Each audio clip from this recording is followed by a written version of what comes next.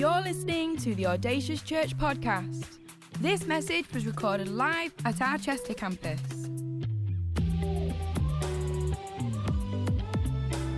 We know this is a great investment into your life, so tune in, listen up, and stay focused. For any more information, visit us online, audaciouschurch.com. Come on, guys, it's time to switch on your faith if it's not on already. I reckon it takes an intentioned action to get your heart ready for the Word of God. It's easy to go through the motions, hey, and I want to go away from church changed when I go to church. I don't want to go and then, go away the same. I want to change, not just for my sake either, but for the sake of the people around me that I care about and I love very much, that God continues to do a transformational work in my heart. I've not arrived, I've not finished, I've not made it, but God's still working on me and so that He can work through me. And I believe that's true for everybody in this room. So let's get our faith switched on as we read this key scripture from the Word of God. It's in Romans chapter 4, and it says, "Against all hope, Abraham in hope believed, and so became the father of many nations, which is what had been said to him, so shall your offspring be." That's what was said.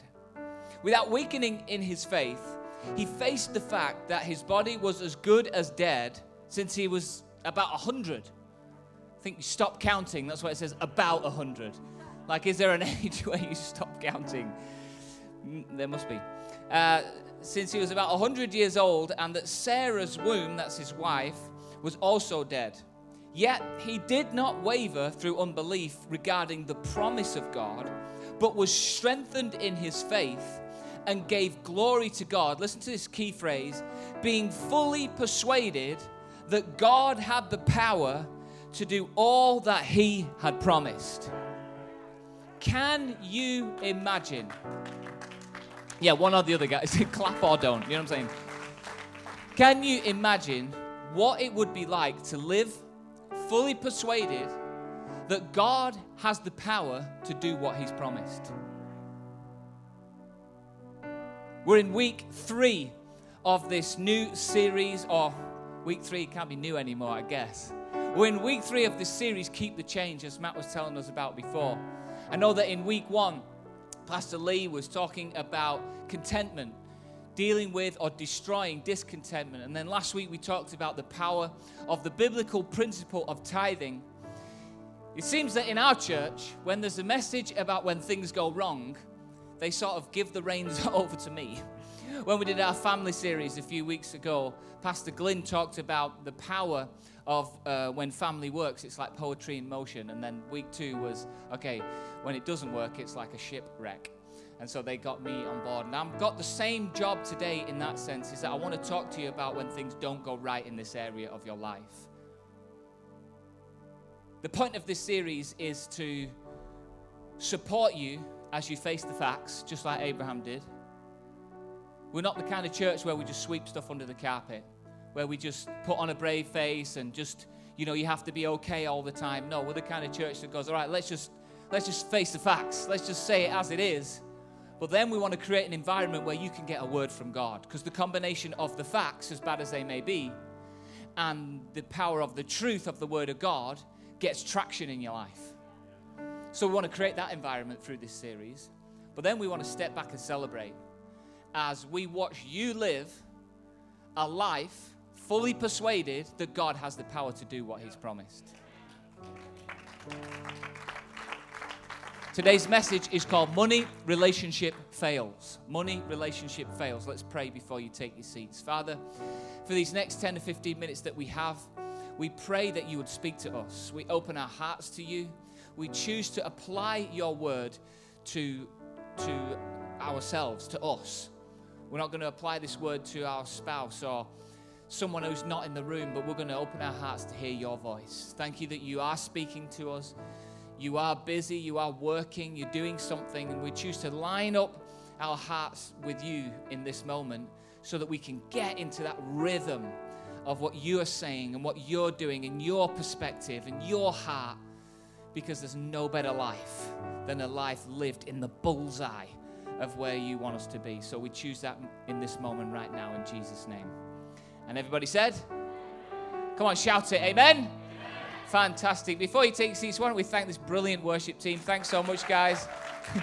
Someone get Sarah a cloth. She needs a cloth. All right, you can take your seats. So, in 2005, okay, my relationship with money started to fail.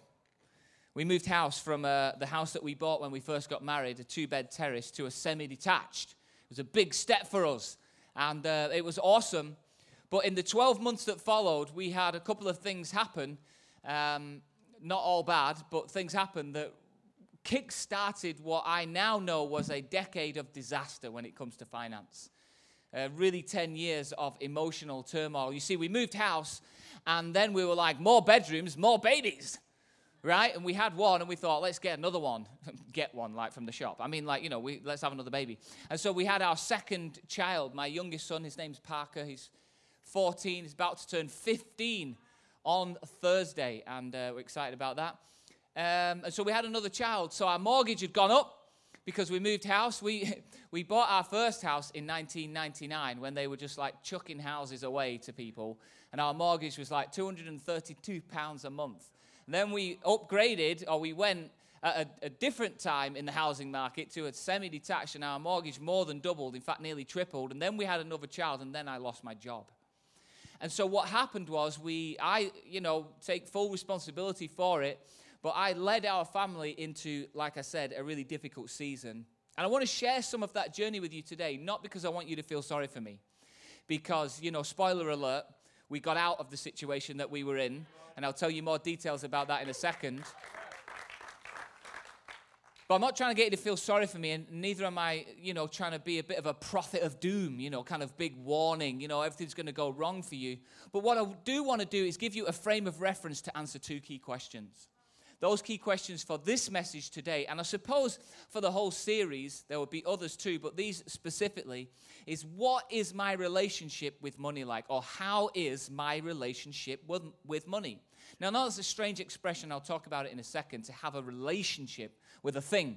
But we'll come to that. So that's the first key question. The second one is, what am I going to do about it? How is my relationship with money, and what am I going to do about it? It's a strange expression that Pastor Mark in Manchester on the first week of this series used. I don't know if Lee used it here, but Pastor Mark used this expression, your relationship with money. And it's a bit of an odd one, like, how do you have a relationship with a thing?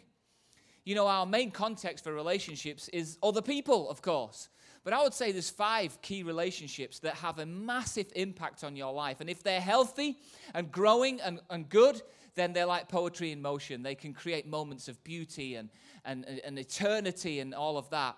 But if they go wrong, they can zap the spark that you have. They can extinguish the spark you have. They can suck the life out of you, and you end up, like I did, becoming unrecognizable as the person that you are from who you should be or who you were. People would say to me when we were in bucket loads of debt, they would say, without knowing our situation, they would say, Reedy, what's happened to you? You've lost your mojo. You've lost your, who are you these days? And it was because this particular relationship began to fail. Here's the 5 relationships. Number 1 is your relationship with God. And I put that first because it should come first, because it is the key relationship that will define all your other relationships. That's where you get your sense of identity from. That's where you get your call and your purpose from. Comes from your relationship with God. It is number 1. It should be number 1. It should always be number 1. And the reason why in church on a Sunday we're so kind of prescribed or descriptive from the platform is because we know that order changes through the week. You get distracted, you've got other things going on in your life, you come to church and we go, come on, let's worship. Come on, lift your hands. Come on, stand to your feet. Come on, say this. Look at your neighbor and do that. We're not trying to be American. What we're trying to do is get God back in the forefront of our minds, because that's where he belongs. So that's the first one. The second one is his people, and that's the context that we know relationships happen in. I'm not just talking fellow believers, I'm just talking all the people that God's put in your life. Thank God for them. That's why in church we're always saying join a small group, join a team. It's not because, we want to put the numbers up or look good compared to the church down the road. What we're doing is recognize that a key relationship in your life is other people. The Bible says confess your sins to God and you will be forgiven. Your friends can't forgive you. Only God can do that. But then in another verse in James it says confess your sins one to another and you will be healed.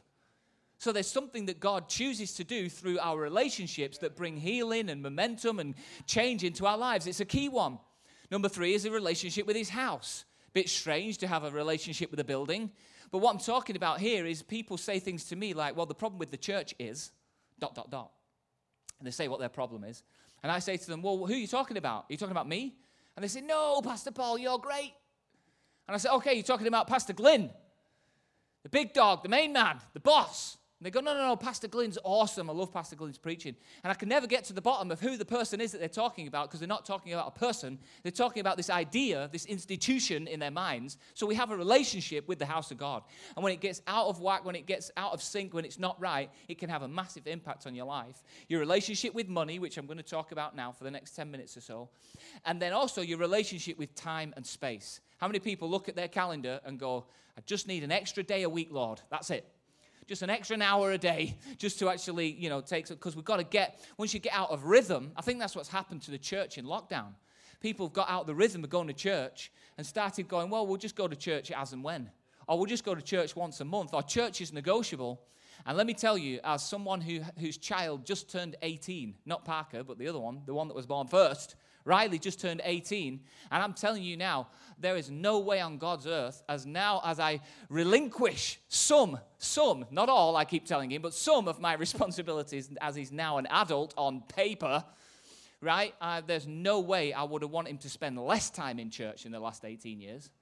Ask a parent of a kid who's now gone away from God if you would like to go back and make sure you put church as a priority in the rhythm of your life. Because if church is negotiable for you now, I'm preaching to the choir because you're here, but I'm just on one for a second. If church is negotiable now, don't expect it to be non-negotiable when your kids are 18 and they can do whatever they want. That phrase has been used a lot since the 6th of June, 7th of June in my house. I'm 18 and I can do what I want. Lord help me. But these relationships are super, super powerful. And that's why the Bible says, above all else, guard your heart in Proverbs. Because God knows that the heart is the arena where our relationships are conceived and cultivated and grown and develop in our hearts. And like a contaminated headwater would produce toxic streams, the same is true of your heart. You get your heart right with God, you get it right there, and then, because that's what it says, above all else, guard your heart, because everything you do flows from it, like streams from a headwater. So we've got to get our hearts right. What I want to do then, if it's okay, is just don't forget the 2 key questions. What's your relationship with money like? How's your relationship with money? And what can I do about it? Some of you might be saying, I just wish I had some money to have a relationship with Reedy. Just a few quid would be like, I'll give me money problems because I just need some money. Maybe you're at the other end of the scale and you're kind of like, you got like a blasé kind of whatever will be kind of approach. It's all right, it'll work out in the end. Maybe you've got some goals and some vision and some God sort of thoughts and dreams about your finances. But God cares about your relationship with money. He does, because it's the second most talked about thing in the Bible after love, money, and our relationship with it. So things like greed and contentment and other things like that. That's second to love. That's the most spoken about thing in the Bible. So God's not ashamed. He's not sweeping it under the carpet. He's not embarrassed. He's not like, oh gosh, we have to talk about money. God's like, let's talk about it, because it's affecting your life and it's affecting your future and it's affecting your children's future, which we'll come to at the end of this message. So what I'm going to do is 2 halves, right, in the time that we have left. I'm going to do some signs of a money relationship fail, okay, because sometimes this stuff is a blind spot. Nobody makes a decision to mess this up in their lives. No one consciously goes, oh, yeah, I'm just going to do this and it'll be a nightmare. I didn't do that. But what happened was, incrementally, decision by decision, mistake by mistake, whatever, I found myself in a poverty trap, in a situation that I could not really perceive how I could get out of it, and I entered into survival mode, which we'll come to in a sec. But I think it'd be good for us to just apply the Word of God to ourselves, not to our spouse. No elbows in this message, right? Not allowed. No elbows allowed in this message. Don't be texting someone who isn't here going, this message is for you. I want you to think about what God is saying to you in this moment. Not the fake you either, because that's the other thing we do. We apply the word of God to the you that we pretend to everyone else that we are, and then we wonder why the word of God is not working in our lives. It's because we try to apply it to a fake version of who we are. I'm talking about the guy who puts a head on the pillow at night, and you're not trying to impress anyone, you're alone with your own thoughts. That's who Jesus died for.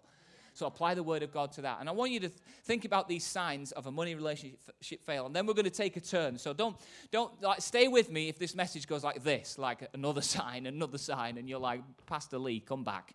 What is this guy doing? Oh, by the way, I'm Paul from Manchester. Forgot to say that. I am part of the team here at Audacious. This is my church, and I love you guys. Love you pastors. Love many of the leaders in here. We know you well. And yeah, anyway. Just in case you're like, Lee, some guy from Bolton has just rocked up in Chester and no one seems to be doing anything. And then after we've done that, when your faith is just an ember, I want you to start just blowing that faith, because then we're going to talk about how we got traction. Because Zoe and I, my wife's called Zoe, we were in a situation where if nothing changed, well, I don't know where we'd be and what we'd be doing right now. But actually, like I said before, spoiler alert, we got out of the situation that we're in, and we moved from surviving to actually discovering all that God's got for us. And, you know, generosity is so powerful, but if you feel like you don't have the power to be generous, you literally miss out on so much of what God has for you. And that's the phase that we're in now, just trying to explore what God's got instead of just get through the day. So we'll come to that as well in a moment. So here's some signs of a money relationship fail. Number one, the tail is wagging the dog. The tail is wagging the dog. Strange expression. But let me read this verse to you from Isaiah chapter 10.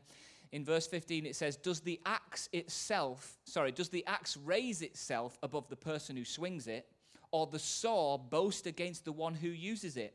As if a rod were to wield the person who lifts it up, or a club brandish the one who is not wood. I mean, this is like a strange image. Imagine an axe swinging a person at a tree. This is an Old Testament verse where God is using the prophet Isaiah to say to the children of Israel, side note, the children of Israel is like a picture for us in 2021 of the church. So we can sort of listen to what God said to them and find some truth for us in 2021. We can apply it there. But this is God saying to them, hey, there is a divine order and you are out of it. You're out of order. It's like God saying, look, it's like the axe is wielding the person. It's like the tail is fixed and the dog is wagging everywhere. This is what God's trying to say to them. And you'll know that when things are out of order, you don't get the results that you want. You don't put money in a vending machine that says out of order on the front, because you're not going to get your chocolate bar and you're not going to get your money back either. We all know that. And this is what God is saying. And there is a divine order, a kingdom order when it comes to money. Look at this verse in Matthew 6:24. No one can serve two masters. Either you will hate one and love the other, or you'll be devoted to one and despise the other. You cannot serve both God and money. I think God put that in the Bible because he knows that we get things out of order in our life, especially in this area. And money becomes our master and we become its slave. And if the Bible is calling you a slave, in any context, you know that something needs to change. Something's out of order. Proverbs 22:7, the rich rule over the poor and the borrower is a slave to the lender. If money is the reason why you don't do stuff all the time, it's possible that you have a money relationship fail on the horizon and things are out of order. If money is the reason why you do everything that you do, then it's possible that you have a money relationship fail and things are out of order. God is your father, you are his child, and money is not supposed to be your master. It is supposed to serve you as you pursue the call of God on your life. We're not saying in our church that money doesn't matter and it's no big deal, because we understand that when it's used in the godly way, it can actually achieve great things for the kingdom of God. Number two, another sign is that money is the last or first or both thing that you think about. When we were in debt, the first thing I thought about when I woke up in the morning was money. The last thing I thought about before I went to sleep was money. I had my phone next to the bed, which is not a good idea anyway, but I would check the bank balance. I would see what needed to be paid. I would be chasing the 0% of another credit card. I would be moving things around. I was just like, what do we need to buy groceries today? If we do, who can I disappoint so that I can at least please someone? That was my whole life. It was emotionally exhausting, and it lasted, as I've said, for 10 years. And in Ecclesiastes, it says this in verse 11, verse 6. It says, sow your seed in the morning and in the evening, for you do not know which will succeed. It made me think about how powerful your first and last words are. You know, a child's first words are always worth celebrating, even if it's poo-poo. Come on, most child's first words is no. You want it to be, I love you, Father, but in actual fact, it's no. But it's still amazing. It's an awesome moment when your child's, their first words. Same is true with someone's last words. My uncle passed away this week, and my dad went to see him, unknowing that it was the day before he was going to pass away. He just went to see him. He was poorly, and so he went to see him. And he was super emotional, my dad, because it was the last time he heard his brother, my Uncle Rob, say any words. And I was like, what did he say? And so we were chatting it all through. And, you know, your first and last are really important. And I think if you're going to put anything at the start of your day and anything at the end of your day that you're kind of sowing into the day or sowing into your sleep, without being too spooky, why not put the word of God in those moments? And then you can reap the fruit. You can see the fruit of that grow in your life. Number 3, money relationship fail, you live on credit. The problem with badly managed credit that I discovered is that you borrow from tomorrow to pay for today, which is all right today until you get to tomorrow. Then you need to borrow from the day after tomorrow to pay for tomorrow, today, tomorrow.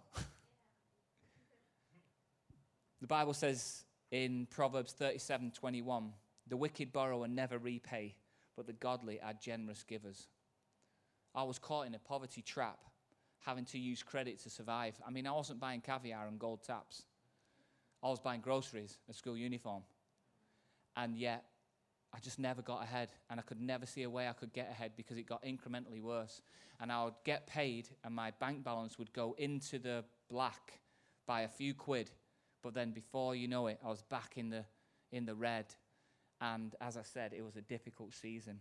Number 4, you're in survival mode. That's what happened to us. I told you. The atmosphere in this room is doing exactly what I said. It's going, come on. If you've got an ember of faith, just metaphorically, come on, blow it now. I'm going to turn the corner in a minute, I promise you. But we were in survival mode. Survival mode where, you know, if anyone stood up like Matt did before to take the offering and started talking about being generous and putting God first and imagine what God could do in the city and things like that, because I was in survival mode, I was like, can't even get through the day, mate. I had no room for vision because surviving was the vision. And you're not born to survive. People say things like, I'm a born survivor. This is a different message, but let me just leave this with you. You weren't born to survive. You were born to discover all that God's got for you, even in this area. Can you imagine living fully persuaded that God has the power to do what he's promised in this area in your life? I'm talking about waking up and not worrying about money. I'm talking about thinking about the future, not with fear, but with faith, with an excitement about what God could do instead of what if things go wrong. We were living on credit. We were in survival mode. Here's another one. You don't understand the power of delay. Delay has genius in it, and waiting is underrated. See, we live in a consumer society where we get what we want now, and if we don't get it now, it's not good. Whereas when we look back over our lives, the most meaningful things in our lives we didn't get overnight. We're obsessed with get-rich-quick schemes when nothing in your life that's meaningful ever came overnight. Listen to this verse, Hebrews 13:5-6. Don't be obsessed with getting more material things, but be relaxed with what you have, since God assures us, I will never let you down, never walk off and leave you. And we can boldly quote, God is there, ready to help. I'm fearless no matter what, who, or what can get to me. Proverbs 13:11 says this in the New Living Translation. Wealth from get-rich-quick schemes quickly disappears. Wealth from hard work grows over time. The 6th sign, and then we're going to turn. That's why the band are coming up getting ready. They're telling me, come on, Reedy, we've got to get to the good bit. Number 6, this is the spiritual version of number 5. Number 6 is you're waiting for God to rescue you. I knew exactly how much God needed to give me in order for me then to be able to put him first, to the penny. And so we say, I don't believe in these get-rich-quick schemes, but we do pray prayers like, God, if you could just make me, rich, and do it quick, that would be great. Yep. And we're waiting for someone to place a hand on us, prophesy over us, bring your bank statements and we'll wave the word of God over them, when in actual fact, God wants to take you on a journey of getting some traction. My life was like a car stuck in the mud. Now, this message is not exclusively for people in debt. This is for people who want to get a great relationship with money. Let me just remind you, don't switch off if you're not in debt. Don't despair if you are. Because what happened was we were making a lot of noise. We were expending a lot of energy. I wasn't lazy. I wasn't just kind of blasé about it. I knew exactly the situation that we're in. I just couldn't get out. And we couldn't get any traction. And then something changed. So that was 2005 we started. 2011, Zoe came to me. My wife's called Zoe. And she said, Paul, we need to change the way we pray. And so I said, well, I am the spiritual head of this house, and I will be deciding exactly how we pray. Who do you think you are? No, I didn't really. I was like, okay, love, whatever you say, because I was desperate. She said, we need to stop asking God for help and start thanking him for the fact that he is helping us. And it sounds small, it sounds subtle, it sounds nuanced, but actually it's a completely different perspective. And for us, it was the difference between a car wheel spinning in the mud and then a big, fat, chunky piece of wood being stuck under it and then poof, a jolt forward. That's why praise, because gratitude and praise go together. That's why praise is so important to us as a church. We're not trying to be loud for the sake of it. We're not trying to get people jumping because we think we need exercise. I mean, jumping is just the easiest form of dance known to man because you only have to do half of it. This is my standard joke. You've heard it before. You only have to jump up and then gravity does the rest. You know what I'm saying? You come down. Pretty easy. We're not doing it for the sake of it. We're not trying to be American. We're not trying to be loud. We're actually recognizing that praise is powerful. And what happened was we started to thank God and we re-educated our children and my wife re-educated me. And instead of starting our prayers, God, please will you, we started our prayers, thank you that you. So now if Willow's nervous, my daughter's called Willow, we had another kid eventually. What do we like? Suckers. If she's nervous about something at school, she doesn't pray, God, will you help me? I say, come on, let's pray. And she says, God, thank you that you're going to help me today. There's something about gratitude that gets traction. A bit like Pastor Lee's message on week 1 of this series, contentment. Look at what God has given you. Look at what you're doing. Look at what he's doing in your life and be thankful. So we did that. We started to change. Then we did something that I would like to call bring it into the light. Bring it into the light. In other words, involve another person. When you sweep things under the carpet, God is under the carpet. He can't not see it. You put things in that file on the computer that no one knows about, he's in that file. But the problem is, for me and you, is that he won't kick the door in and force you to talk to him about it. He's waiting for you to bring it into the light. Listen to this, 1 John chapter 1 verse 5. God is light, in him there is no darkness at all. If we claim to have fellowship with him and yet walk in the darkness, we lie and we don't live out the truth. But if we walk in the light, as he is in the light, we have fellowship with one another, and the blood of Jesus, his son, purifies us from all sin. So I would challenge you, as I did, to talk to a person. Do it today. Do it this week. Talk to your life group leader, your small group leader. Talk to a friend. The way that looked for me is I was looking at a letter in my office from another creditor asking for more payments and so on. And I was stressed and I didn't know what to do. And I was trying to keep Zoe happy and make sure she didn't know too much. And Pastor Stuart, who some of you will know, came into my office and he said, what's that? And I made a decision, 2011, after we decided to pray a different way, that I'm just going to give up trying to beat this. I'm literally going to give up. And I went, there you go, and I showed him. And he frog marched me into Glenn's office. And the three of us sat down and we prayed. And really that was the second step to me. Spoiler alert, 2016. So look at the gap, 2011 to 2016. This is not an overnight thing. After I'd had that conversation with Pastor Glenn, still overdrawn. Still had 4 credit cards, still was in a mess. But 2016, we got completely out of debt. We have no overdraft. We have no debt at all. And please hear my heart, I'm not showing off. I'm just telling you that with the right steps in place, with one hand in God's and the other in probably a Christian friend or a leader or someone, you can make your relationship with money healthy. Third thing is that we face the facts. It says in that verse that we read in Romans that Abraham faced the fact that his body was as good as dead since he was 100. And that's what we had to do, and it was cringy and it was awful and it was embarrassing as we put all the statements out on the table. And we actually went to CAP, the organization that Matt was talking about before, that we're doing a small group based on their money course. That's happening now. You can go to audaciouschurch.com/finance if you want to access it. And we sat with CAP and we had it all out on the table, all the store cards, credit cards, the whole 9 yards. I felt like less than a man. But I tell you what, when you face the facts, plus doing what Abraham did, which is partner that with the truth of God's word, because it says he wasn't weakened in his faith in relation to the promise of God. So you can face any facts, no matter how bad they are. You've got a turbulent relationship with your kids and it's not going to go in anywhere. If you sit down and face the facts and just go, okay, this is bad. However, let me just take the truth of the word of God and apply the truth to those facts. Now we get some traction. And the Bible is full of promises for me and you, not just in the area of money, but right across your life.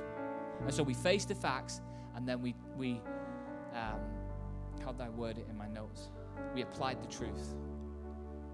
And I could tell you stories that in the 5 years, from 2011 to 2016, and the 5 years since then, since we got out of debt, I turned 40 in the summer of 2016, got out of debt, and in the years since then, we've still needed the promises of God, because we've been on a journey of discovering all that God's got for us. And sometimes when we thought it was going up, it went down. Sometimes when we thought we were going to go left, it went right. Being a Christian is not cotton wool for your life.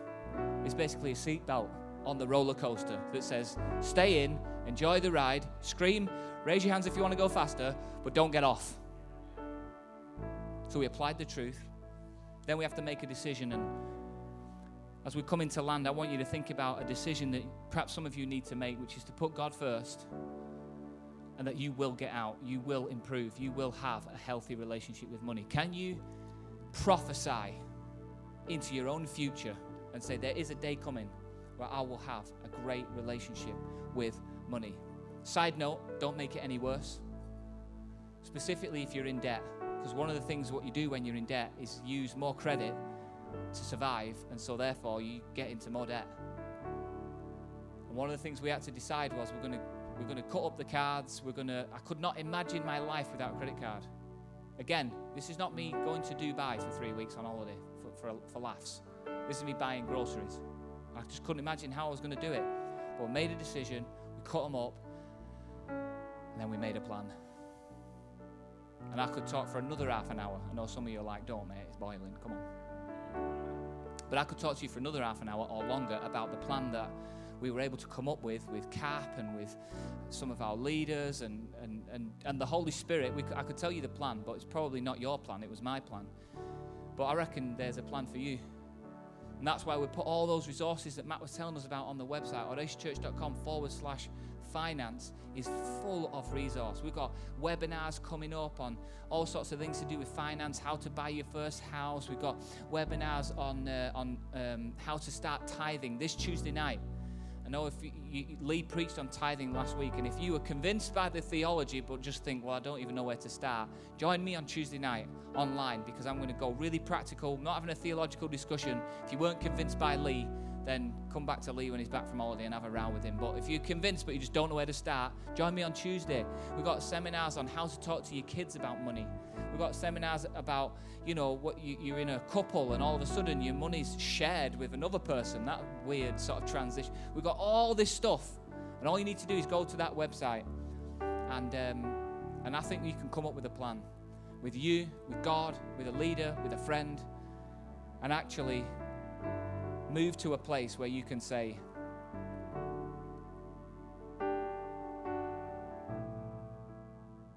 that I'm living fully persuaded. Thank you for listening to this Audacious podcast. For any more information, visit us online, audaciouschurch.com. We'd love for you to join us at one of our campuses, Manchester, Chester, or online, every Sunday, 10 a.m. and 12 p.m.